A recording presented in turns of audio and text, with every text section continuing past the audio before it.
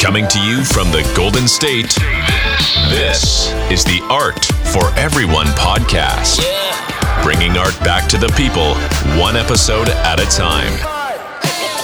And bringing you compelling guest interviews with inspirational artists. And now your hosts, professional artist and owner of Carini Arts, Michael Carini, and real estate guru, Vinny Enriquez. Hi guys, welcome to the Art for Everyone podcast, where Michael has a background in artist. He's been an art guy his whole life, and me, I can draw stick figures. So it's gonna be an exciting time. We bring on some of Michael's friends in the business, and we kind of chop it up, get their insight. And Michael, take it away.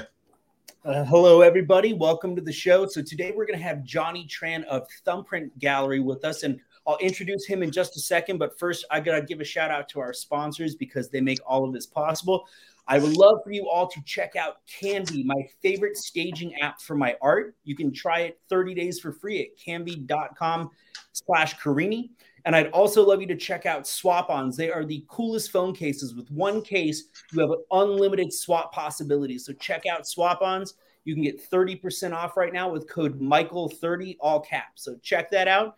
But today I wanted to bring on somebody from my past and a big part of my journey, because Johnny and Thumbprints were one of the galleries that gave me an opportunity back around 2009, 2010, when I had just come back to San Diego and was really trying to get my footing in. So, Johnny, let me go ahead and allow you to introduce yourself.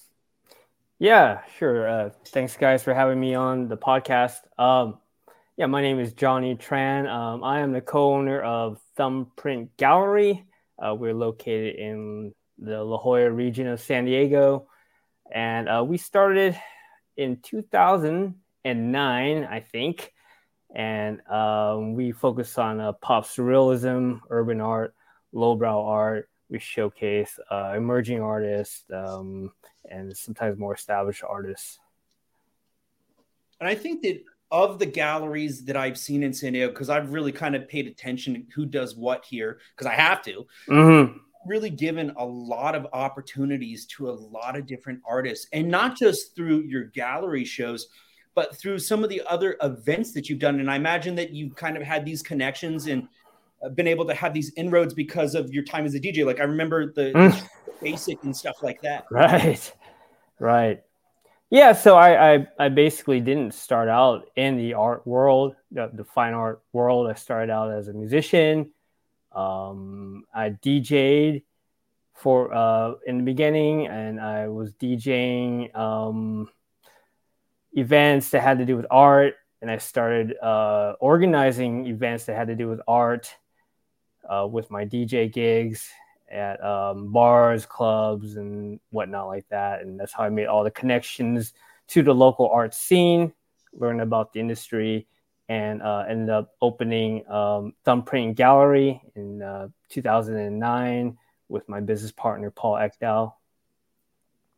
Now, starting a gallery, it's a big venture, because I know that I've looked at like the ins and outs of it, and I remember looking at the costs associated with it, and there's a lot of overhead. So what ultimately led to you and Paul deciding like, hey, we're going to open a gallery. And you guys have been doing it for a long time. Like I've seen a lot of galleries open up a year or two and then close down. Oh, yeah, I've seen it all. You've done this for a long time now, over a decade. Before you answer that question, I want to throw something in there before we get too far out there, right? After you answer that question, I have to ask what lowbrow art is. I've heard highbrow.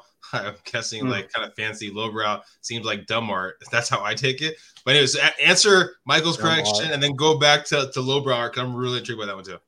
Okay. What was your question, Michael? Well, go ahead. I think go ahead and cover the lowbrow art, because I actually could probably be educated on, exactly what that is and what differentiates that from other art. Yeah, lowbrow is an art style that emerged, I think, in the 80s, maybe as far back as late 70s. And it's basically a reaction to academic art in this more conceptual, and it derives, from existing styles like comic book art, graffiti, illustration art, and pop culture. So is it like lower class, I guess? I mean, because like... Yeah, well, the term lowbrow, like, I can't remember the woman that coined it, but it was coined, and the people who were associated with that didn't like it, but it is the name that stuck. So it's not like a negative at all. It's just basically... It's not meant to be a negative. It's meant to be as far as I can understand, it's not meant to be a negative. It's meant to be a reaction to elitist kind of attitudes in the art world. Gotcha. Some people have described it as a working class art genre. Gotcha. Okay, cool. And I'd say that sounds about right to me too. Right. And yeah. I think that it kind of just opens up the doors to kind of inclusion and art coming from different cultures and stuff, because for a long time art has been seen as like the white male, like it's like such a small group of the elite, and it's like they're the gatekeepers that decide which of their friends they let in. Whereas art really is for the people. For the people, you don't need a PhD to understand, but it can be very deep in meaning as well. So, but it doesn't have to be. And I think that that's important too, Vinny, because like what we've talked about, like sometimes you're like, well, sometimes I don't feel like I know the words to be a part of the conversation. And I think that that's where we really led people wrong for so long, to feel like you needed to know something to talk about how something makes you feel. Because everybody can create something. And everybody... But that's in everything, right? I mean, you go to a winery, right? And you go, oh, this tastes... I don't know, fruit. And they're like, no, you're saying the wrong words. You're supposed to say earthy. You're supposed to say this. And you're like, whoa, bro. Like, so everything we did, I think. Well, yes and no, because like that, you're like dealing with a very specific, different type of thing. Whereas art is really kind of in all of us. We're all born with it to some degree, man. Now, maybe, Vinny, your art is more selling real estate, but there's an artistry to what you do. And what happens is that I think a lot of times life conditions it out of us, because people are like, you're not good enough at this. You shouldn't do that. That's not practical. Don't go this way. Don't go that way. Do it this way. Whereas artists, like, we're supposed to break the rules. We create our own worlds and welcome or should be welcoming more people to it. Right. I would agree. All right. So let's go back, Johnny, to Michael's question. You and your partner, why did you guys open up a gallery? Right? That was a question, Mike? Oh, why or how? Yeah, because I mean, it's a big investment. It's a big commitment. And so many people over the years here in San Diego have been like, oh, we're going to start this. Like there was recently a gallery in La Jolla that opened up, and it was a beautiful space. Opened up around the pandemic. And Be Free, right? Yeah, you already knew. And they're already, and it was a beautiful gallery space, and they had some nice work in there. Well, we actually partnered with them for one show. We threw our 13-year anniversary party there. So we had a duo art show, one at the La Jolla location where we're at Thumbprint Gallery, and then Be Free, we threw a show at the same time. And then that was great. But yeah, now they're gone. Too bad. And I think a lot of it comes down to, and it's what I talk about making it as an artist too, as a practicing artist, is that it really comes down to just your why, your drive, and just your refusal to quit, because there are going to be obstacles. There's going to be times that it's difficult. There's going to be times that the sales slow down. And you just have to say, well, this is what I was put here to do, and I'm going to make it work. And your gallery, you actually used to be in North Park on University, and now you're in La Jolla. So you even kind of, you've had to adapt, you've moved, you've changed some things, but you have found ways to make it work. Do you make money off like a flat fee from the artist, or do you get a percentage of what they sell at the gallery? How does it work? It's consignment, so it's percentage. Okay. Yeah, I think most galleries do it that way, but you can, of course, buy art and sell it, But so you have to have a pretty good idea of what's actually going to sell, because I'm guessing the space is probably expensive for you. You have to, you got to have and that comes with experience trying to figure out what sells. And of course, we have a certain niche, and so we got to understand the niche that we're in and what those collectors like. And that comes from experience. And it's not always about the quality of the art. although that's super important, but it also matters promotions, marketing, and getting the price point correct. And then is there like a flat? I mean, because so there's in real estate, right? There's an industry standard of what commission we basically usually work with, right? But then you have some people that basically do like a discount, right? They do kind of a discount thing. Is there in the gallery space? Okay, yeah. Is there like usually a kind of a industry standard of what the consignment percentage is, or is it like you're just trying to open your gallery and you're like, okay, I'm gonna go really low just to get some really good artists in here?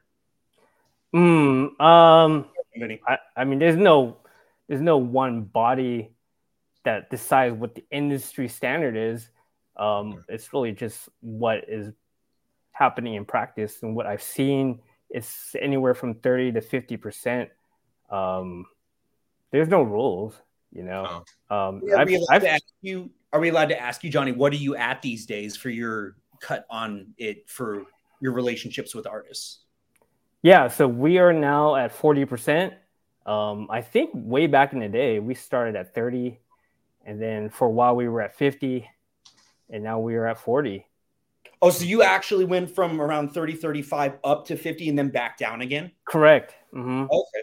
Yeah, and I do remember that from when I worked with you. I remember it being around 35. I think so, yeah. As an artist, I found to be really generous on your part, because most of the galleries that I've worked with and most of the industry standard that I have seen, and again, like industry standard, like there's a kind of a median, but that's usually 50-50. So when you were lower and being lower, it definitely is probably something very attractive for the artist. It puts a little more money in their pockets.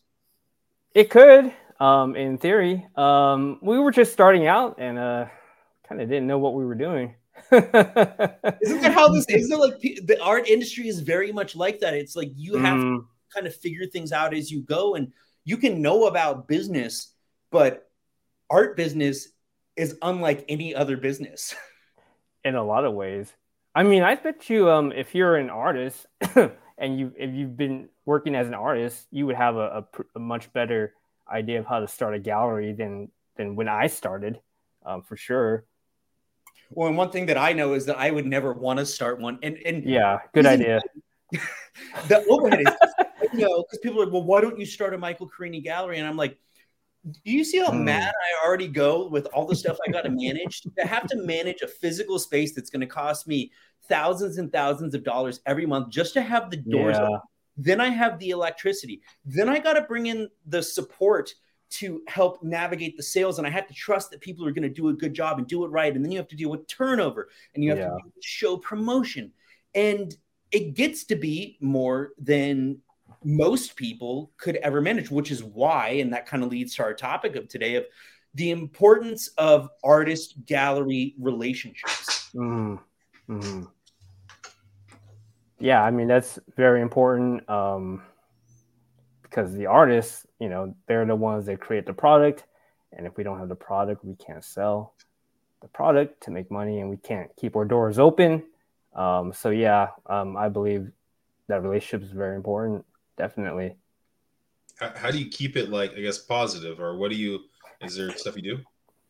I just try to be as upfront as possible and try to encourage the same from the artist as well. It can be difficult because there's egos and whatnot. It's hard to tell an artist, oh, I think you're pricing too high. Some people get offended, So the relationship has to be as authentic as possible. So you can have those conversations about price or about, you're not framing your artwork correctly, So I mean, to get to like the nitty gritty of it, and I have no clue if this happened. Do people get does the artist get to choose how the paintings are put on the wall, or where they're put on the wall, or? Oh, well, I don't know about other places, but we kind of leave that option available. But if they don't want to do it, we'll do it. Oh, okay. Yeah, I mean, pretty much it. We want to display it in a way where it's conducive to selling, of course. But, so is it like getting the small, I don't know, you see at the convenience stores, I guess, right? Or another convenience stores, the grocery stores, right? The small stuff in the very front, right? To get last minute purchases, and the more expensive stuff in the back. Is there stuff like that plays out in the gallery? Not like that, but from my perspective, I think like more detailed work, if should be eye level. If you have to double stack things, then maybe the less detailed work will be up top. Ideally, you shouldn't have to double stack anything, and it's just everything is eye level. But it depends on how much work you have for your show and how big the space is. So there's always that factor. The centerpiece has to be a strong piece. Am I answering your question or? No, yeah, it is. Yeah. I didn't know to what science goes into it, where you're like dissecting the whole thing and just like, this piece right here, it's gonna be the piece that gets you in the door, but this piece, you got to have that piece that gets you in the door, or the centerpiece, probably the more expensive piece. In my experience, shows do well for us, at least, when we have pieces that are a range of prices from low to high, and even prints. But each gallery is probably a little different. That's what's good for us. So yeah, I think the diversity in the repertoire definitely makes sense in terms of high price, low price, so you can kind of fill the spectrum. And then these days, are you doing solo shows or are you doing more group-based shows? We're doing mostly solo shows now. Okay.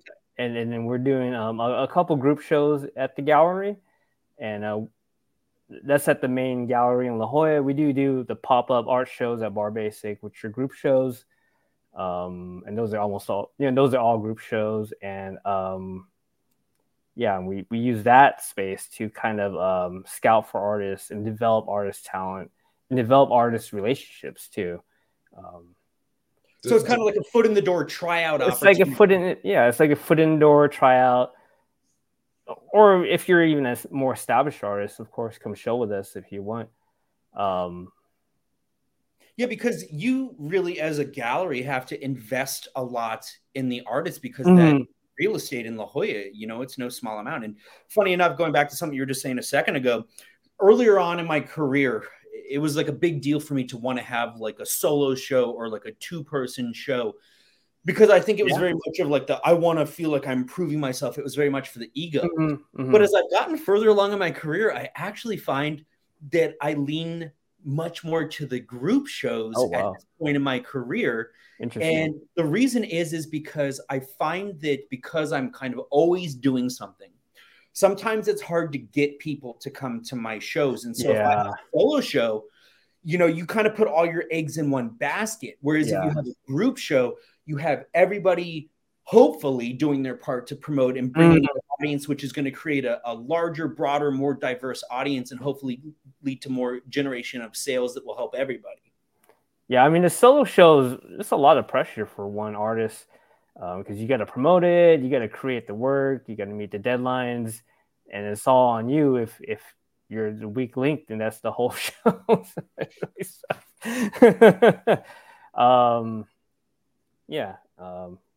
But I think solo shows are very important for artists to have at some point.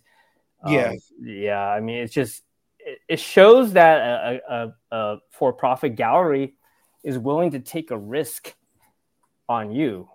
It does. It really does. And that says a lot.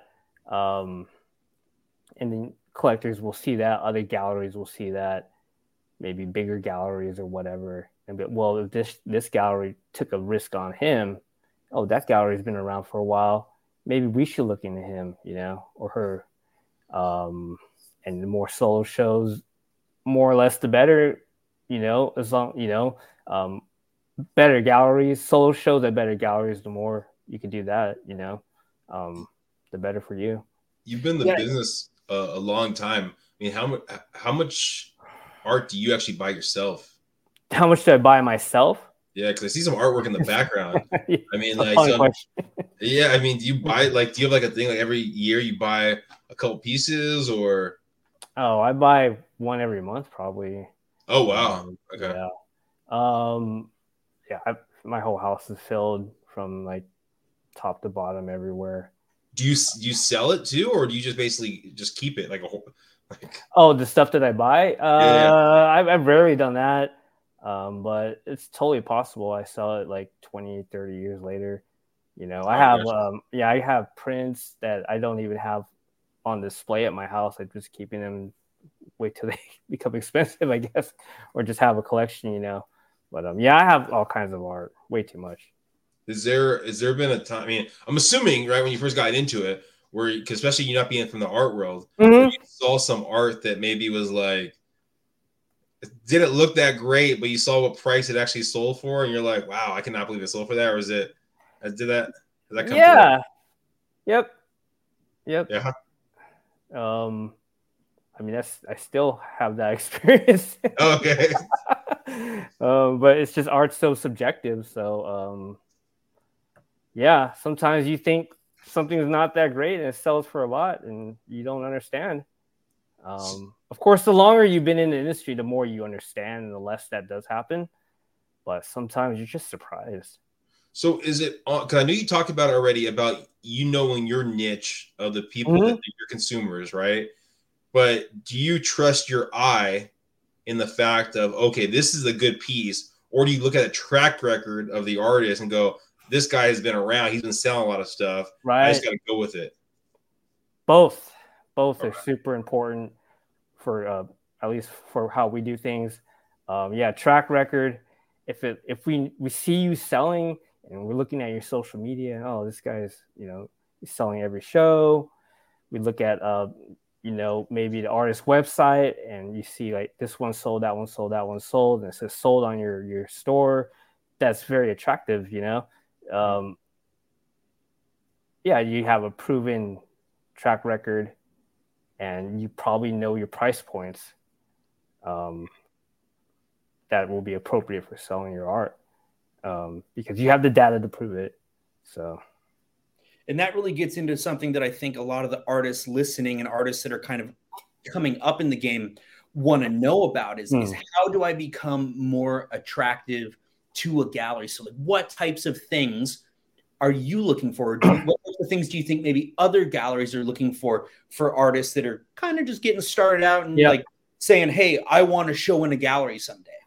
Yeah, I mean, show us that you've done shows, Show us you have a body of work that's consistent in style so we can kind of envision, oh, well, this could be a solo show. But if you're doing a million different styles, like you look like you're like 6 or 7 different artists, like we book you, we don't know what we're going to get, That's true. And I've run into that and I've had that conversation with some artists because there are some very, very talented, technically skilled artists. Mm-hmm.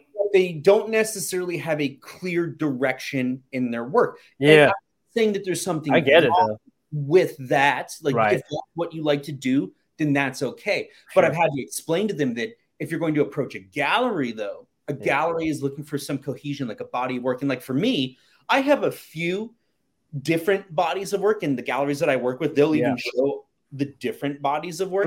There's at least like a set of 20, 30, 40 paintings that fit within that so that you can see that for a period of time, this is what I was doing. And so a gallery can present that as, oh, well, this is his boy in the box collection. And this is his upside of down collection. So it at least gives them a way to market and promote. Right. That's what it really comes down to is easier to promote an artist who has a consistent style. Another thing is, what we like to look at, what I like to look at is your CV. Like show us your career trajectory. You've shown here, you've shown there, And if you're thinking in investment terms, as far as art commodity, and if that's part of your reasoning in buying things, buying artwork, you're looking at that and you don't want this artist to quit after you buy his painting. Yeah. So if you have 10 years of constant solo shows, one a year, he's unlikely going to quit. It's worth, think more investment kind of factor gets factored in a little bit more. And yeah, you feel like you want to pull the trigger a little more confidently. Wait, so if they quit, is it more so that, because I thought when like there's less of a product, it's going to make it more, but I guess if they quit, they're not building their name up, right? Yeah, so a lot of people think that, because you're thinking supply and demand, but you're only worrying about supply in your scenario. You got to build demand first, otherwise your supply is irrelevant. Like I'll paint one tomorrow. My supply is one. That doesn't mean it's worth anything. Yeah, gotcha. Were you just thinking that you're going to do one painting, go back to real estate, and just sell that for the cost? Cost? Hey, you know what? This is my $1 million idea. You can't get any more of these. Yeah, so, a lot of people think that, or like, but you got to build demand first. That's when supply matters. Yeah. If you don't have demand for your product, it doesn't matter what your supply is. It really doesn't matter. So Johnny is touching on something really important here with the artist resume, the curriculum vitae. Yeah. That's the word. I don't even know if I pronounce it right, but that's what I wish you knew what it was. I couldn't remember, like the CV. But so essentially that's an artist resume. It's like the shows that you've done, the awards you've won, your education and whatnot. And so this is an area where I would not necessarily advise artists to follow my lead, because in 2020, I burned my resume and just said, fuck my resume. Like every day I am working my ass off. And so people can look at what I'm doing. And so my reasoning behind it was, I don't want anybody to give me an opportunity because of what I did yesterday or what I did 10 years ago. I have done so much and I am doing so much all the time that I want people to look at what I'm doing right now. And if people want to work with me because they see what I'm doing right now, then let's work together. But I've also kind of been in a position where I could kind of get away with that because I've been in the game for a long time and I've done a lot. And if you just kind of Google me, you'll find some stuff. But I was thinking about this yesterday. It's difficult. It's difficult to find out about an artist that way. You only have so much time. You want the potential gallery to see within a minute what you've done. Not, I need to spend half an hour to see if this guy, whatever he's done. Johnny, so you talked about partnerships, right? You and the artist, the gallery and the artist, right? So I know there's probably some artists that are a pain in the ass to work with, right? So on a scale of 1 to 10. Oh, no, you're jumping the gun a little bit. On a scale of 1 to 10, really easy to work with. You're about to throw him under the bus. I saw that. So you're saying he's a 1 out of 10? Like, no. He's great. He was very professional. Oh, okay. But I'll be honest, and I am not always easy to work with. And what I mean by that is I think, and I was meaning to do this for one of my personal live talks that I do upcoming. I think that sometimes when you know your value and you know what you want and you demand what you want, people may label you as difficult. But it's just that I know where I want to go and what I want to do. So each time I talk to a gallery, I say, this is what I want to do. This is where I want to go. This is what I'm willing to work with. These are the terms I'm willing to work with. So some people may call that difficult, but I think it goes back to what Johnny was saying of just being very transparent and honest, because I do have to have the conversations with my gallery of, hey, the economy's been pretty brutal this year. Do you want to do a sale on your work? Should we reevaluate the pricing on this piece? Should we go up in pricing? Should we go down in pricing? And you need to be able to evaluate those things and strategically and have conversations. Right. And by allowing the gallery to be a part of the dialogue and the conversation, it's a relationship, and the relationship needs to be one of balanced reciprocity to truly work, because like a relationship with a partner, like a romantic relationship, if you're making all the decisions and you just don't ever listen to your partner, like, maybe you're getting your way, but overall that's not a healthy relationship. That's gonna, it's probably fun. What did you say? Joking. Not if you're not getting your way, it's not. And if you're the one not getting your way, it's not fun at all. But you're totally right. You gotta be completely open with your business partner. Essentially, that's what the artist is. Now, your contracts that you do with artists, how thorough are they? Because I know that there's some galleries where it's just like, okay, we have a contract, but it's basically like, hey, it's going to be on consignment. It's just a couple lines. There's not a lot of that just 20-page boilerplate BS that people do for legal contracts. are you super thorough in your contracts, or is it kind of just like, hey, we're going to work together? It's a mutual agreement and it's pretty simple and straightforward, and we'll kind of work out on the back. We keep it pretty simple and straightforward. I don't know if that's the best idea. That's what we've been doing. I've always taken that road too, and I've always done the same thing. Like being intellectually honest is probably not the best thing to do, but that's how we've been working. But ultimately, like, those are the people that someone like me wants to work with. I'm a person, like, I'm a person of my word, and so it's like, hey, if we shake hands, if we have an agreement, that's what we're gonna do. Right. Gap things to make it work. But I mean, when you're talking about business and there's money on the line, there's careers on the line, it's complicated sometimes. Yeah. I mean, generally in business, I think you should have things in writing, but Are most of your sales walk-ins or online? Most of the sales happen at the opening reception most of the time. So, and the opening reception is the first night of the exhibition, which is usually a month, and most of the sales happen then. And then after that, between walk-ins and online, I think online is a little more, but walk-ins happen too. So do you have a lot of partnerships with other galleries, or is that like partnerships? Yeah, like, oh man, we have this event coming up. Throw out some of your people. You're up in LA. We're down in San Diego. I mean, things like that. Are you guys totally separate? Like, I mean, like, is it you competing against them because you have the online platform, or do you guys like, hey, you have access to this one artist, they have a different artist up there. There might be some, like you said, collaborations locally here. Yeah. But if there are collaborations outside of like San Diego, like you talk to someone I mean, we've done collaborations outside of San Diego. Yeah, I've collaborated with other gallerists in Los Angeles a few times, and within San Diego, mostly within San Diego, we've collaborated. But yeah, I'm looking to do more outside of San Diego too. So how does that work? I mean, because is it the person that makes a space? Is that how you split the 40% that you're getting, or is it you're bringing people to like digital? Flip it any way you want, really. Okay. There's no one way to do it as long as all parties agree. So yeah, maybe some, like, I think in LA we hooked up with another gallery, like one that just started up, and we did a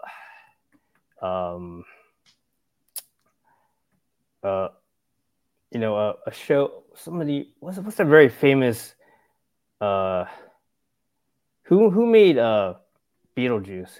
Who's that guy? Tim Burton. Tim Burton. Yeah, we did a Tim Burton themed art show. Oh shit. And this was like, in LA, and this lady had a lot of the connections in the film industry, and she actually had some Tim Burton actual art in the show as well.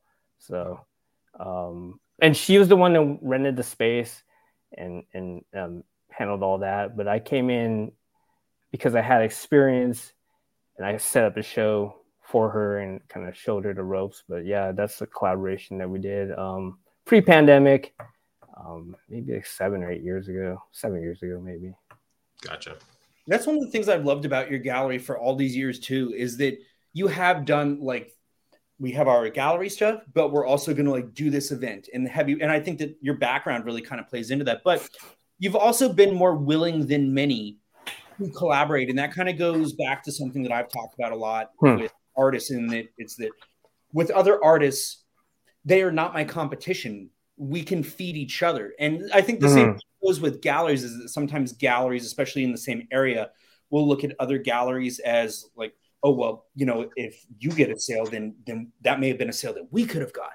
But I think that if you can strategically collaborate, it just kind of benefits everybody. And I did want to ask, so I know down here in North Park for a long time, it's no longer, but we had Ray at Night. Is there something like that in La Jolla that you participate in, like one of the weekly things that you month? Oh yeah, we have first Fridays, La Jolla Art Walk. So there's like maybe 40 galleries or something like that participating. So every first Friday, 4 to 7 p.m. That's when we have our opening reception for our new exhibition. So yeah, in La Jolla, and I think that's been going on for a while. It started and stopped, many times. But yeah, this is going now. I was going to ask you if you coincided your openings with that, because I think that would drive a lot of traffic. Because I know that what I've experienced over the years is that when you have like one gallery having an opening, people may come, especially if it's like a group show. Sure. But when there's a reason for people to come out because there's food and there's a handful of things they can do, people are much more inclined to. Oh yeah, it's much more strategic to have a all boats rise kind of mentality. I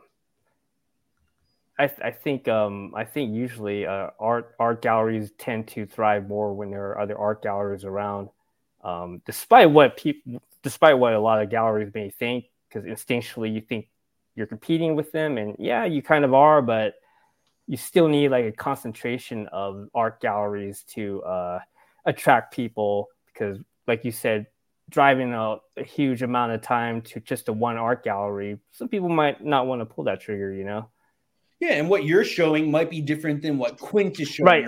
Or Harvey Stevenson is showing, and there may be different price points, and you may be just because it's a new exhibition, it's different art application, so it kind of gives people a broader variety. But somebody that stumbles into their gallery and goes, "Oh, I like this artist, but I can't afford that $30,000 painting," maybe into your gallery and be like, "Oh, here's a young up and comer, and they're worth $500." And so you might have that appeal to them where they're like, "Oh, sure. I can get," especially because La Jolla is an area that a lot of visitors will stop by, a lot of tourists. So I'm curious, do you get a lot of tourist traffic, do you find? Yeah, we get tourists, especially in the summer. And the first Fridays, we get some tourists, definitely. But I don't know if they're a significant amount of our sales. We'll sell some little prints and stuff like that to the tourists. Sometimes we sell a bigger thing, but usually most of our sales come from locals. Do you find it's locals well beyond La Jolla, or do you get like a bulk of stuff from the just vicinity around you? I think it's a little more concentrated from La Jolla and the vicinity around us, but no, it's very diversified within San Diego, though, for the most part. Maybe a little bit leaning towards our locale, but not by a lot. And I was always curious in making your move from North Park to La Jolla, if the sales would have increased dramatically because of the different demographic. La Jolla is typically known as an area with a lot of money, but what I also have to remember in that case is that the overhead may be significantly higher in terms of cost of operation. I think the range of cost of overhead in La Jolla can get higher than North Park, but it also has a lower range as well, and the brand is actually pretty similar, honestly. And you got to remember that La Jolla is one of the wealthiest places in the country. So what does that mean? They're fully gentrified. Yeah. So that means they're the fluctuations in monthly rent is very minimal, and it's really the fluctuation of your established rent is what causes businesses to fold. It's not so much the number itself. If you can make X amount of monthly rent work for you.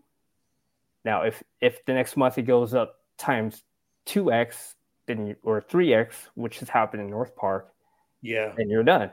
But if my X in La Jolla is supposedly a little higher, but it never changes, and I got my business model working perfectly for that X.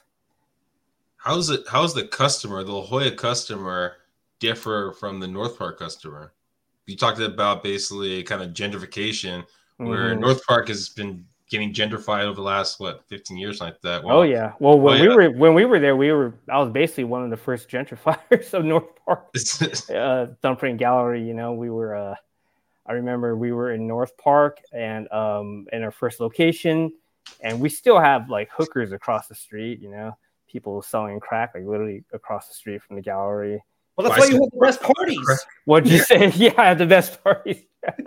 Well, it also prompted us to change our gallery hours from later in the evening to in the day. I was like, that wasn't very well thought out. So was it like, more looky-loos that couldn't really afford the pricing? Oh, I see. North Park versus La Jolla. Well, I guess at that time too, you probably had people that were, I don't know the right word to describe it, but like people that maybe wanted to be in that scene but weren't there yet, or were you getting people that were kind of hating that you were trying to gentrify their neighborhood and like? Oh, you know what? We didn't get anybody hating. I don't think people fully understood what gentrification was then. Yeah, at least the people that we were around. So, there's a guy, one of my close friends that they moved down to Barrio Logan, and they were getting a lot of negative publicity down there. Yeah, there's kind of a cultural thing there too, because it's known as Chicano Park is there, and there's a whole other element there. But North Park, we didn't experience any of that. No. Yeah. I remember your openings, and it was nice too. And admittedly, for me as an artist and as somebody that's neurodivergent and has trouble getting out, it was nice when we had, like, I loved when you were down here, and I loved when we had Ray at Night, because it gave me an opportunity to be able to kind of go and be a little more involved in the art scene than I am in some ways today. Like, I don't get out nearly as much today because there's not as much. There's stuff opening up, but it was the thing to do. Like, people would call me up and they'd be like, "Hey, Thumbprint's having an opening right down the street." And people would swing by, pick me up, and we go. And it was such a great time coming to see the shows and everything going on. And there'd be a packed house and there'd be people out front. And that's one of the big things that would attract people, is that it was like, oh, what's going on over there? And I want to thank you for I feel like you were instrumental in kind of driving the art scene here in San Diego up, because I left LA in 2006 after graduating, and I came back to San Diego because this is where I grew up. And I said, oh, well, it's a smaller art scene here, but I can be a big fish in a small pond. I can be instrumental in developing and cultivating the art scene here. And I feel like Thumbprint, as much as really any other contemporary gallery I can think of, has been instrumental in helping the scene grow here. I think you've been a big part of that. Oh, well, thank you for recognizing that. Appreciate it. Just trying our best. When we started, the scene was very small. I think it's still pretty small, but in relation to LA and other cities. In relation to LA and everything else, as far as number of artists, number of galleries, and number of buyers. But yeah, when I started, and really I started a business, and I started into the art scene in 2007 with the DJ and promoter stuff like that. And when I was doing the Bar Basic Tuesdays art shows, we were the only really opportunity for that kind of thing for artists looking just to get their first show. So we were always packed, and just tons of submissions for art. But now there's a lot more. You could probably do a group show one a week, if you wanted to, because there's a lot of those types of art shows out there. At a certain point, it got oversaturated with too many art events going on. And it gets overwhelming too, because on your part, you're managing a lot with all the things that you're doing. You're saying it's overwhelming because I was doing too many shows?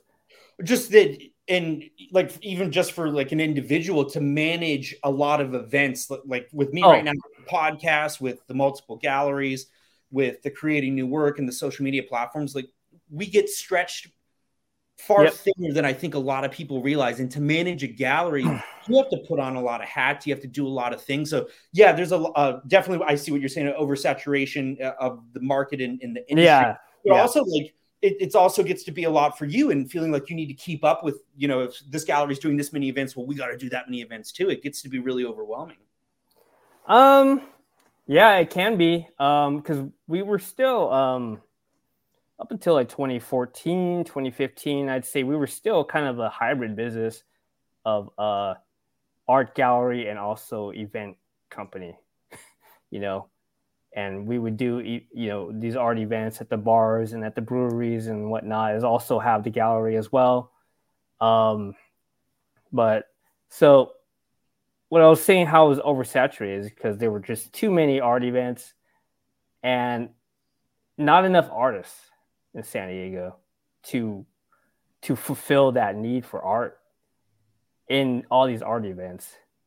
There were too many pop-ups in breweries and whatnot. But that oversaturation was not fueled by a demand for art as far as people buying art. There's more a demand for artists to create art events, for breweries and bars to make money. That's a really good point. And that's a thing that I still notice going on a lot right now. Like I'll get requests of like, oh, well, we're doing this little event for our business.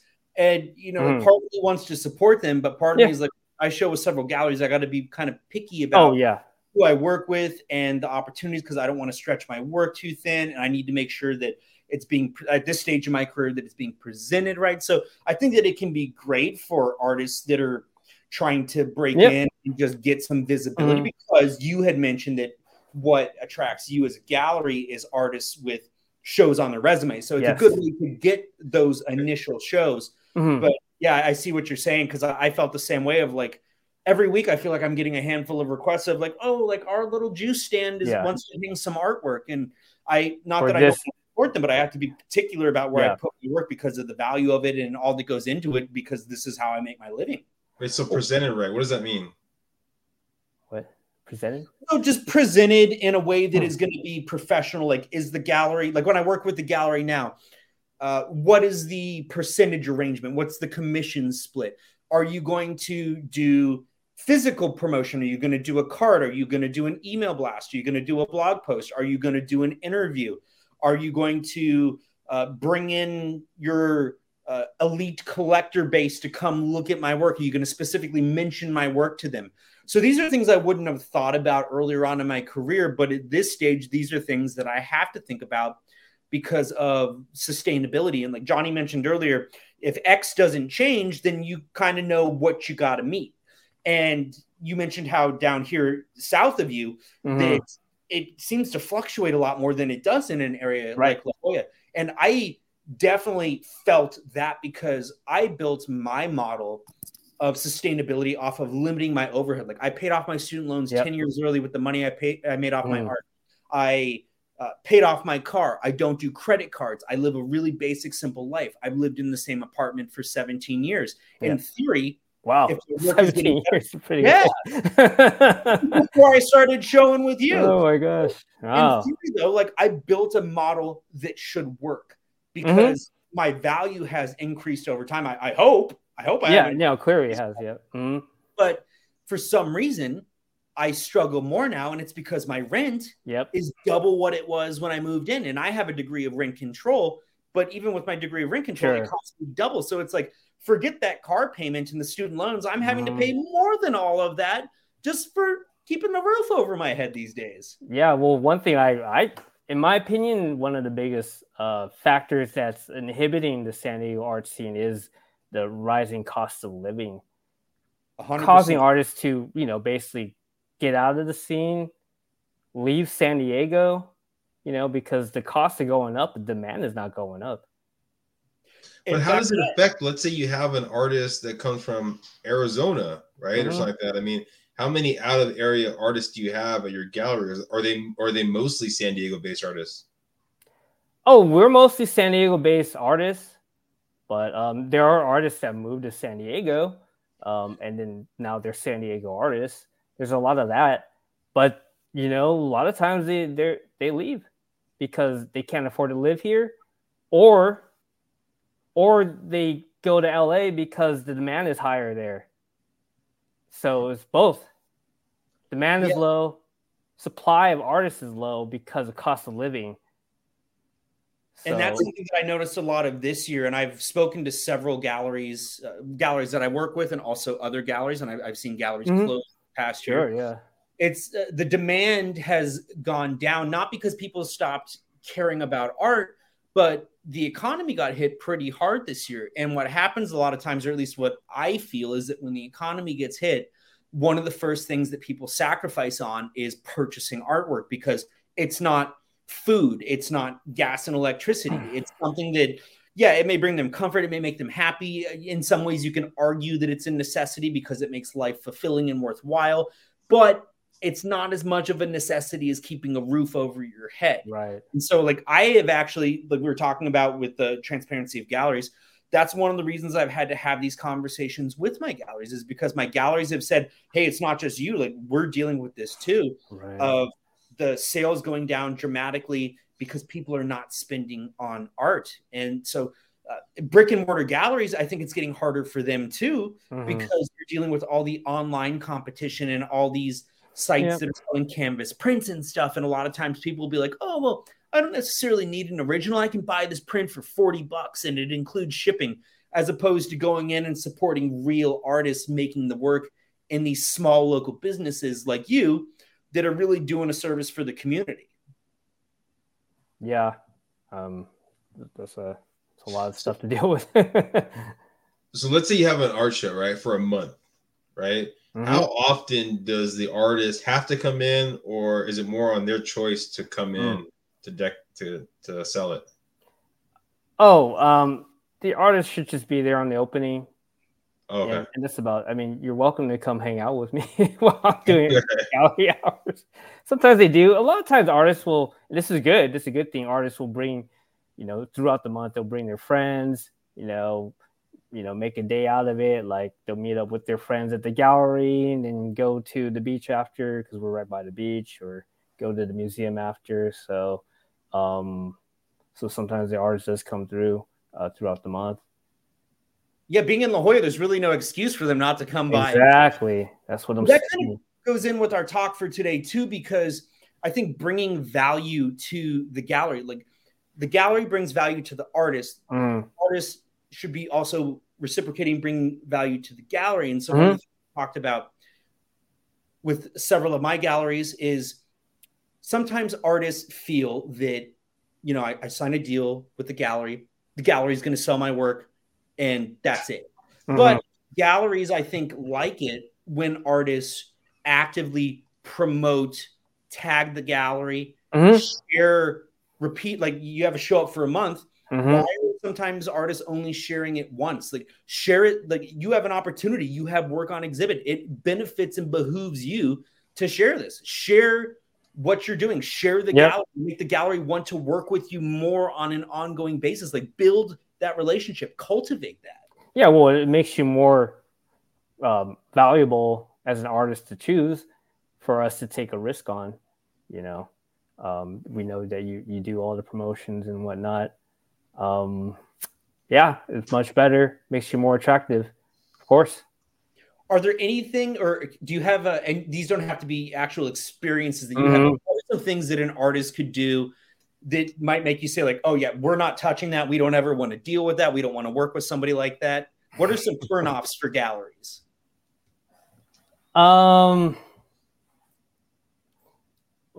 Just, being kind of, what do you call it? Elitist, I guess. Okay. Yeah. Like, oh, I'm actually too big for you. which kind of makes me wonder why you're talking to me then. But there's a lot of bad attitudes. People aren't perfect, and if it's not that bad, it can be overcome. But it's definitely a turnout for me and Paul. I think maybe because of our personalities, we're just a little more laid back, and we just don't want a lot of hassle a lot of times. Well, have you bit the bullet? Like, if someone's like, oh, this guy's a jerk, he's an elitist, but they sell a lot of products, and you're like, you know what, I'm just going to go for it. Oh no. Have we bit the bullet? No, we've done the opposite. We've had very high selling artists, and this person, says something kind of racist Oh, shit. against Filipinos. And my business partner is a Filipino, and we're just like, maybe this guy is not the right one. Although this person sold a lot, so in that way we bit the bullet. But and your galleries haven't really gone the other way, I don't think. No, not too much. What if it was a really, really like Van Gogh walked in the door, but you found out he was a big time racist, and you're like, oh gosh, all right, I guess I gotta let his stuff up there. I think some people that might be okay, but for me, it's not. I can understand why somebody would do that. It is capitalism, Yeah. Well, and on the flip side too, like for an artist, it's like, well, if there's a gallerist or an art dealer that could really make you a lot of money, but you just really don't jive with them, you don't feel like they really want your best. Like, these are, again, it comes back to those relationships. Yeah. And one of the things that I've heard from some galleries that are major turnoffs for them is when a gallery is under contract with the artist and certain work is on consignment, or maybe the work isn't even technically on consignment, but somebody finds the artist and contacts the artist directly, and they found them because of the gallery. Yeah. And they don't, the artist doesn't source, or they don't admit to sourcing the sale, and they sell directly to the collector. So it's like the collector bypassed the gallery system. So the artist doesn't have to pay the commission to the gallery. Right. That's very short-term thinking. And I don't think it's illegal. Well, it depends on the contract, But if the gallery finds out, you're burning that bridge. Which may or may not matter to you, but that's just what it is. At least understand you made that decision. I try not to worry too much about that. It's better to put your effort into creating a relationship, so you don't have to worry so much about that if you have a good relationship. So how does that work? It does happen though. Is that like, okay, you got 30 pieces from the artist, and these 30 pieces are going to be the stuff on consignment, right? But then let's say, because like in that scenario with Michael, right, where the gallery found, let's say, Michael's piece, right? He has 30 pieces over there. But they found his piece and they liked his style, but they wanted to see if he had something else that was separate from that. Does he still owe you something because the guy bought something that wasn't technically on consignment? Oh, usually not. Okay. Not.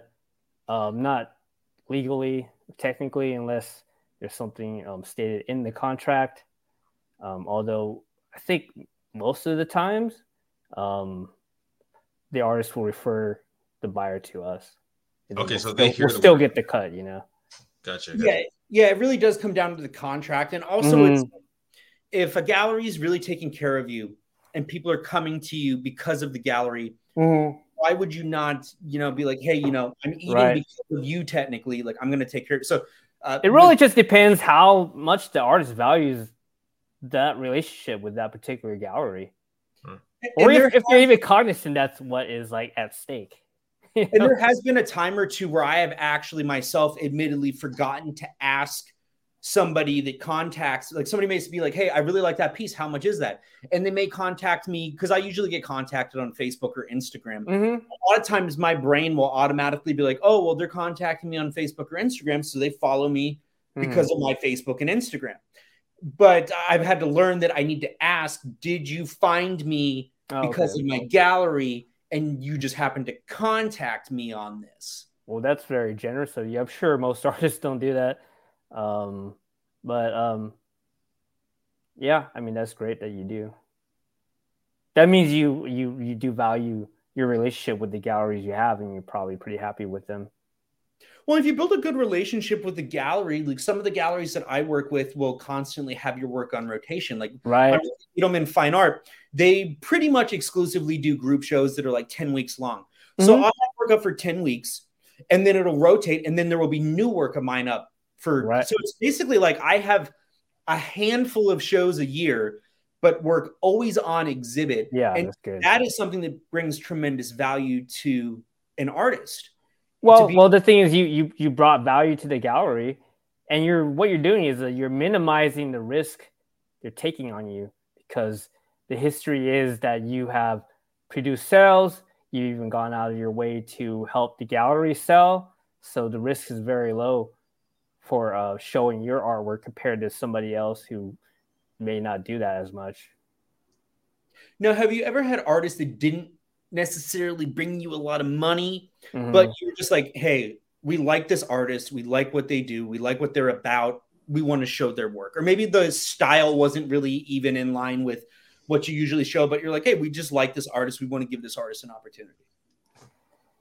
Yeah, the thinking is more like we like the artist, give him an opportunity, but also help him develop or her develop. So that's kind of more like a long-term relationship. And yeah, we have some of those, definitely. And a lot of times they do pay out. And the artists that you work with, how, like, you and I have been in contact, and we've come in cross, even though I don't get out much, you and I have crossed paths a number of times. Do you find that you're still in touch with a lot of the artists that you were working with back around when you started? Or have you found that maybe a lot of those artists dropped off and aren't even making art anymore? Oh, yeah, there's definitely a lot of artists that dropped off, not making art anymore, or have left San Diego for, those reasons we were just talking about, the cost of living and whatnot and low demand. But yeah, I'll still keep I'll still keep in touch with a lot of artists that I've worked with before in the past. I think when you showed with us, it was like a 2-man show, if I remember. Eric Wixon. Yeah. Eric Wixon. And I was in Portland, and I ended up meeting up with him like this year. So yeah, and he's one of the first artists I worked with. So yeah, I keep in touch with a lot of people. But some people, they fall out of the scene, don't want to do it anymore, that kind of thing. You ever thought about getting into the art game yourself, draw any pictures, or do you draw any pictures or painting stuff? Or no, not really. Yeah, it like requires like a talent and discipline and patience, and I don't have any of that. Well, Michael, you said he was a DJ, right? You were a DJ before? Correct. So, I mean, that's kind of like a creative kind of like mind. I mean, so are you doing other stuff that's like, I guess, relatively creative that you're? Yeah, I create my own music, a little electronica, kind of down tempo. Oh, still doing it? Kind of, yeah. Well, this is not DJing though. This is creating my original music, but I don't DJ anymore though. I was curious about that because I've always wondered, like, I would think that you might use the gallery, especially like the openings, as an opportunity for you to DJ those events to kind of like merge the things together. Yeah, I used to do a little bit more of that, but I think it just makes more sense for me to be selling the art, during the opening receptions. True. And then you did mention though that you're not even doing as much of the event stuff anymore. Just the gallery stuff. Just gallery stuff. We're still doing Bar Basic once or twice a month, but Bar Basic is moving, and they're gonna be shutting down for a while before they move to the next location. So Bar Basic art shows are done, as far as I know, starting in April or maybe sooner. But yeah, so after that we're done with the kind of regular pop-up art shows at bars and clubs and whatnot. But for a while we were doing like 3 or 4 monthly things going on top of the art gallery. Yeah. Did you find that drove a lot of people traffic to the gallery or increased visibility, like with social media? It definitely increased visibility, but it was a strain on time and resources. And ultimately, I kind of regret going in that business strategy direction. But hindsight is 2020. But yeah, I kind of, because I saw there was demand for those kinds of events from bars and clubs and wineries and whatnot. So I kind of leaned into it when I should have like stepped away from it.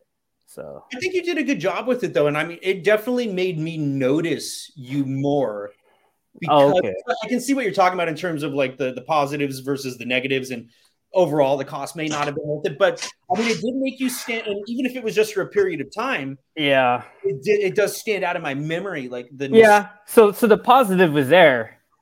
I'm pretty sure the negative outweighed the positive, honestly. But yeah, my mistake. The biggest thing is I misread kind of the market supply and demand, and I kind of, the market was oversaturated. It was hard to get any traction on those events to make it worthwhile. So I should have been pulling back on the events and just focusing on, maybe just the gallery, maybe just a few events. But instead, we're spreading out our following like way too much. And mistake learned. Mistake happened and lesson learned. That's the nature of art, though. It's the nature of life. To success. So, Mike, I think Michael talked about it, right? Like getting the vibe right with the gallery, right? So if you were talking to an artist, right, you're trying to help out an artist, they were like in a different country or something, whatever it might be, and they're trying to find out, hey, is this gallery right for me? Are there questions that like the artist should be asking the gallery besides, I guess, the commission or the assignment cost? That? Before you even ask anything on the gallery, research the gallery, look at the website, see what they show, and does your art fit? Which seems to be, it's subjective, but it's just super important that you do that and you're not just kind of spinning your wheels and wasting your time. But it's really hard for a lot of artists to understand that for some reason, particularly emerging artists and whatnot, people trying to get their foot in the door. But the analogy I always make is like if you have like a club, it's a jazz club, it's called the Jazz Club, But you're not going to pitch your country music band to that jazz club. Like, why would you do that? Well, didn't you say they specialize in jazz, so don't offer them country. You're wasting everybody's time. So that happens to me a lot. Like we have our style, our niche, and then artists will come in with just not bad art, but just stuff that we don't show, like plain air, scenery stuff. And just, well, this is great landscape work, but we don't show that, Well, yeah, and like abstract work, the nature of the work that I do. Like, right. I would love to work with you more, but it's like it would have to be for like a show where you felt that it was like, oh, it kind of tends to bring it in here because it's not necessarily what you normally do type of thing. Yeah, correct. Although I wouldn't say we don't show abstract, but it does have to kind of make sense in certain ways. And you're absolutely right too in the assessment of, is it the right gallery for me? But it's interesting because one of my philosophies, because I just I go against the grain on everything. Yeah, you do.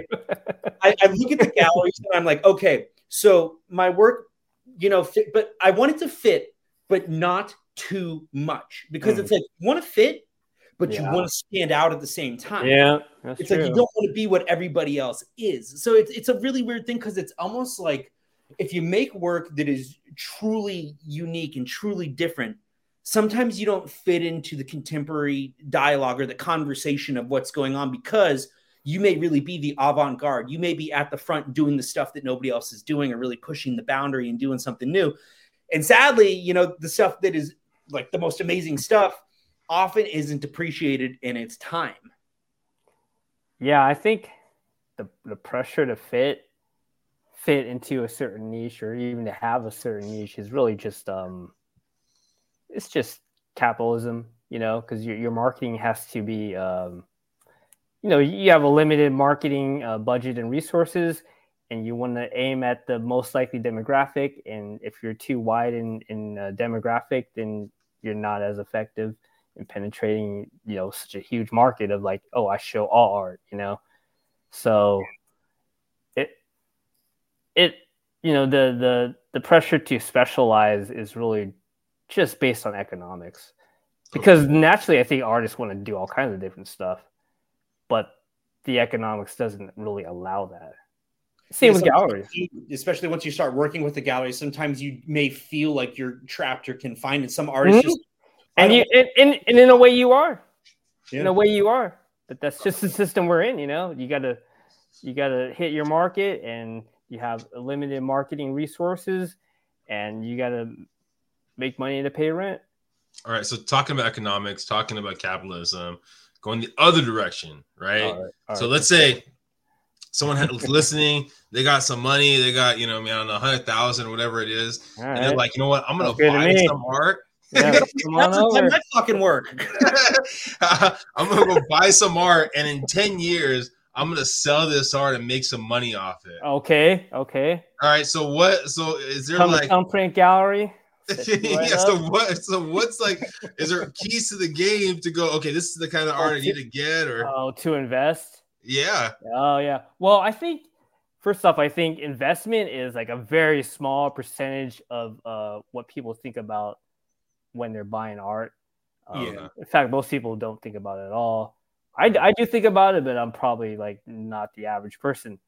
But yeah, so if you want to, in my opinion, if you want to invest in art, look at artists who are established, showing in big galleries, a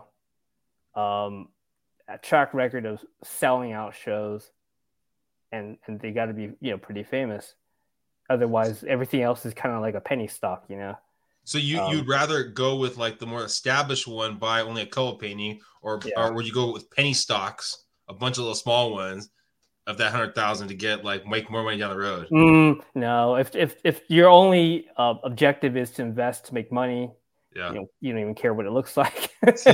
Then buy established artists who are already famous. Okay, gotcha. Yeah. So it's are you buying to invest, or are you buying for feel, what you connect with? Yeah. So those are two different things.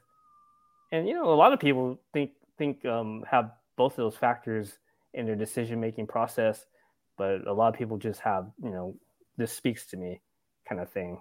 But I think the bigger dollar amounts, they start to think about investment kind of values. When it starts going over like $1,000 and it's not just like $100 here and there, they definitely start contemplating those things. When you start getting into the 5,000 and 10,000, a lot of times people will go home, do their research on the artist. And I didn't even know this until I had more in-depth conversations with some of my galleries of the buying habits of collectors. Oh, when I buy art, I always look at the CV.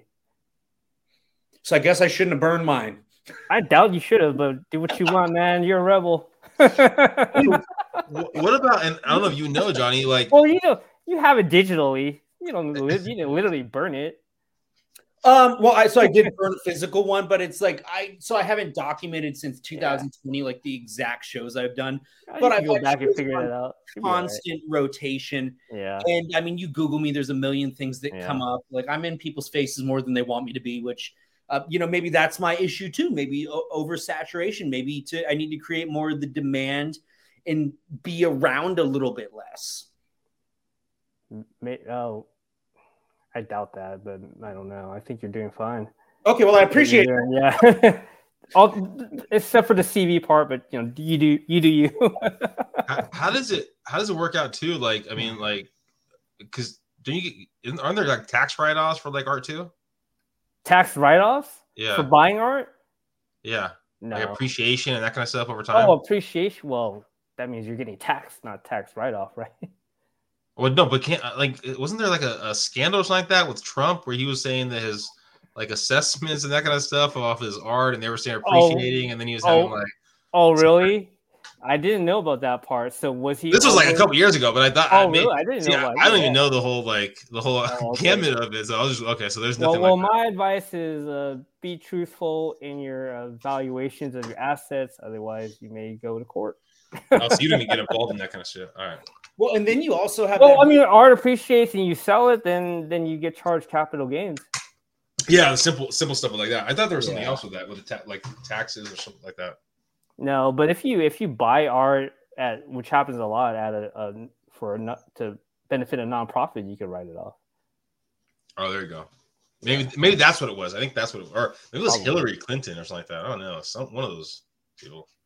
Well, and then you have all those theories about like art laundering and whatnot. Politics. Some of the stuff that's like the banana on the wall and stuff, and people saying like, oh, it's just people laundering money. There was supposed to be a movie coming out at the theater. I can't remember what it was called. I think it was like an indie movie, but it was about like a crime syndicate, and they just started laundering through art sales with. I think I saw that movie. I saw previews for that.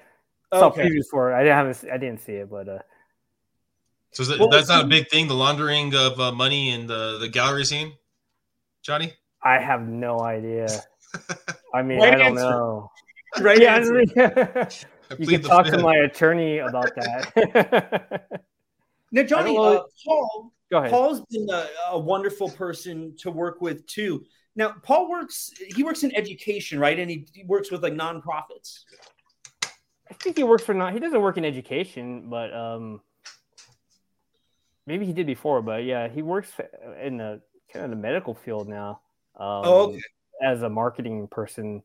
They may be a nonprofit, but yeah, so that's what he does. He's like a marketing, branding professional.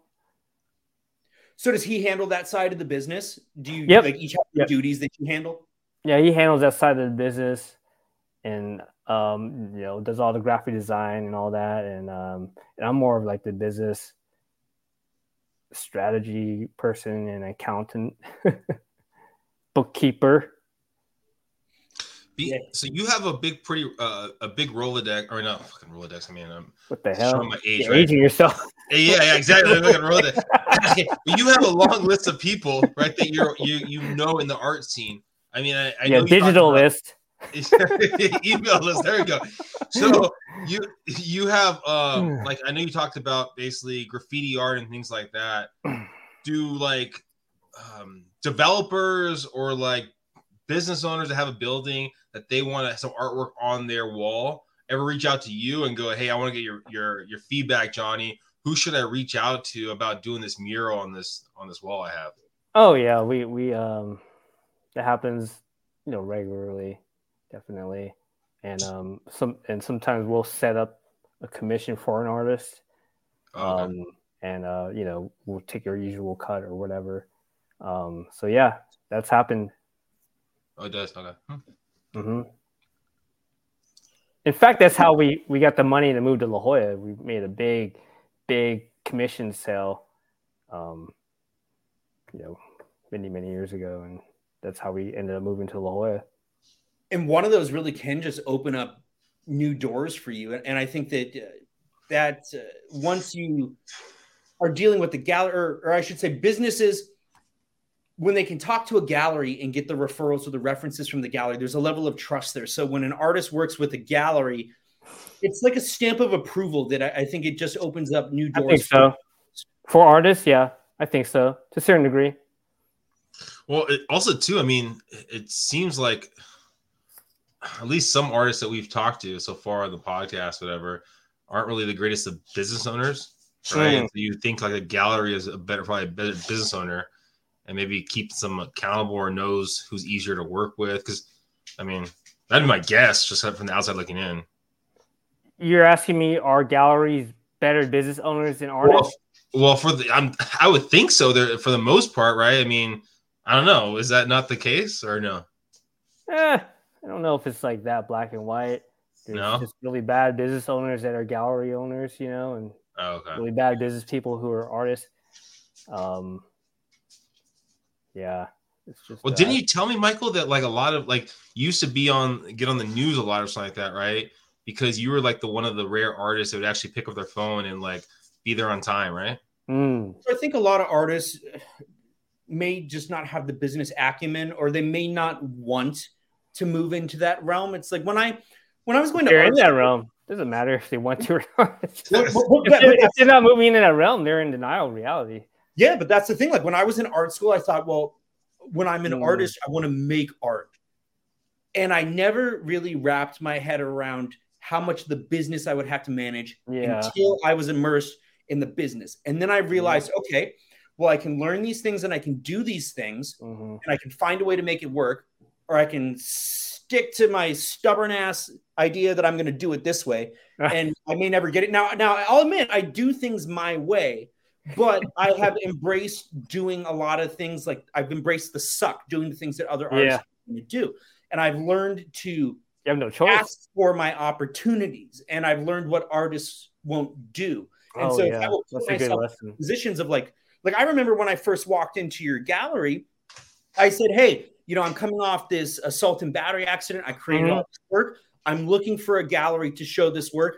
And if you would like to work with me, I would like to make the agreement that I will commit the work to you. Like I remember that conversation with you.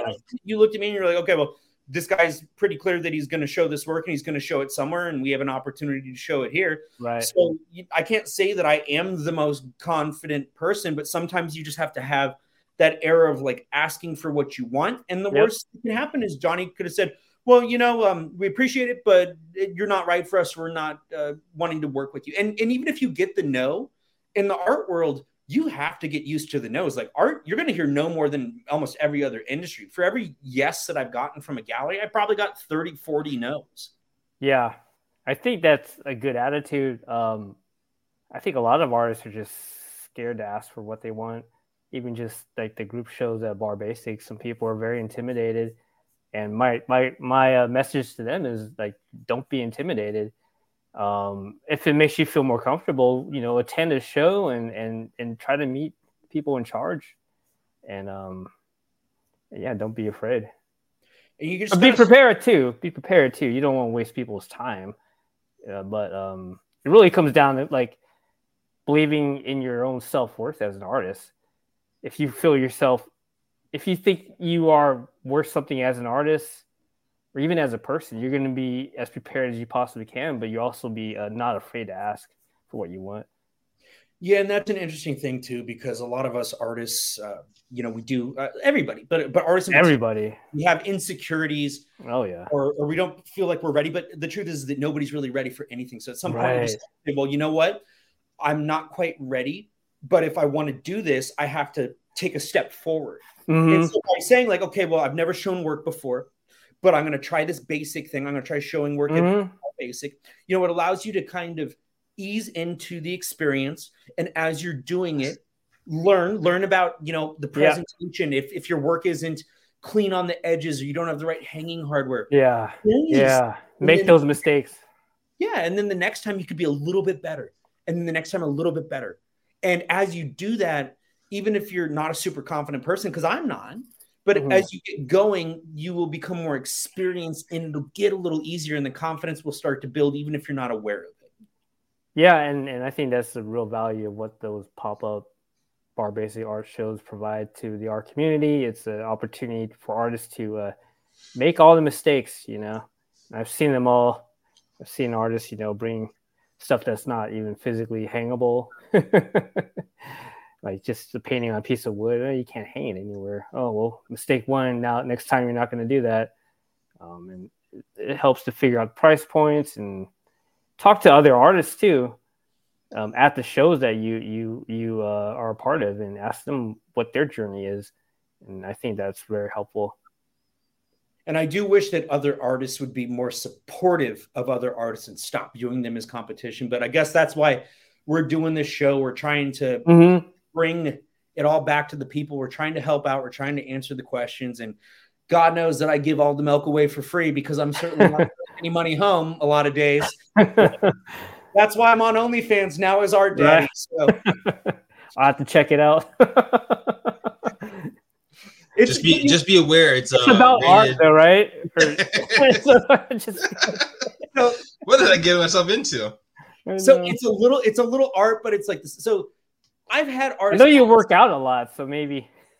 Well, yeah, and so I had somebody actually message me the other day. It was a guy, and he said, "Hey, I've been told that maybe I should consider going on there and like doing something art related. Should I do it? Like, what's your experience been?" And I said, "Well, I've only been on there for a couple of weeks, and my page is predominantly an art page, but it shows more skin. There is a little bit of muted, like there's not like full on, like it's not. I wouldn't call it sexual, but it's like."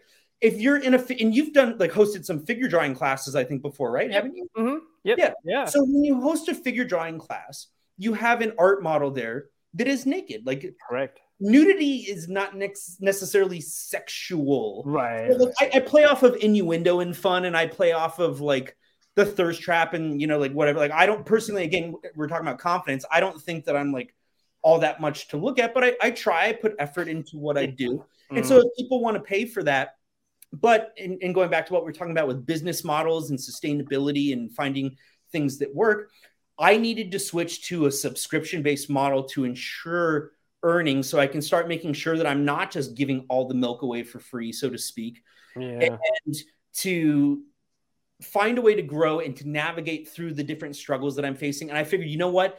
This is a platform that not a lot, like there's a few artists on there, but not a lot.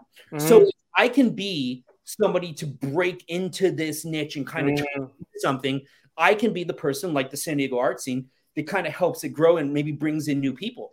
And at the same time, it can allow me to work with some of the ladies that I know in the industry, and we can cross promote and work together. And I pass no judgment on the lifestyles of anybody else. I dig it. Yeah. So it's kind of I like just the outside the box thinking. Yeah, it's pretty good.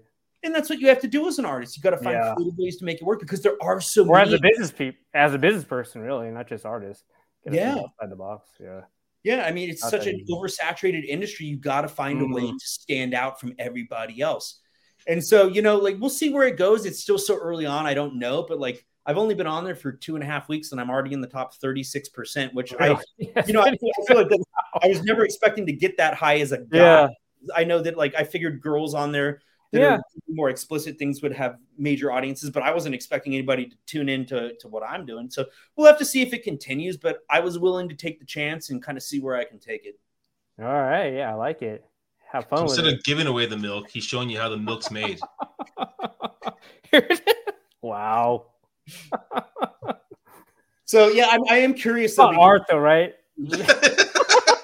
I want to make sure one more time. It's about art, right? Yes. It's a mixture. It's a mixture. Like, now it's a mixture. Okay, interesting. So, like, what I've been doing so far is I'll have videos of, like, me, like, talking about, like, underpainting techniques. And I'll be like, so this is a technique of how to, but I'll be doing it like shirtless and stuff. So it's like, I'm being very serious and talking in like the soft Bob Ross tone, but it's like, I'm shirtless at the same time. So it's like, I don't care why you're tuning in. If you're paying for it, you're paying for it. Right.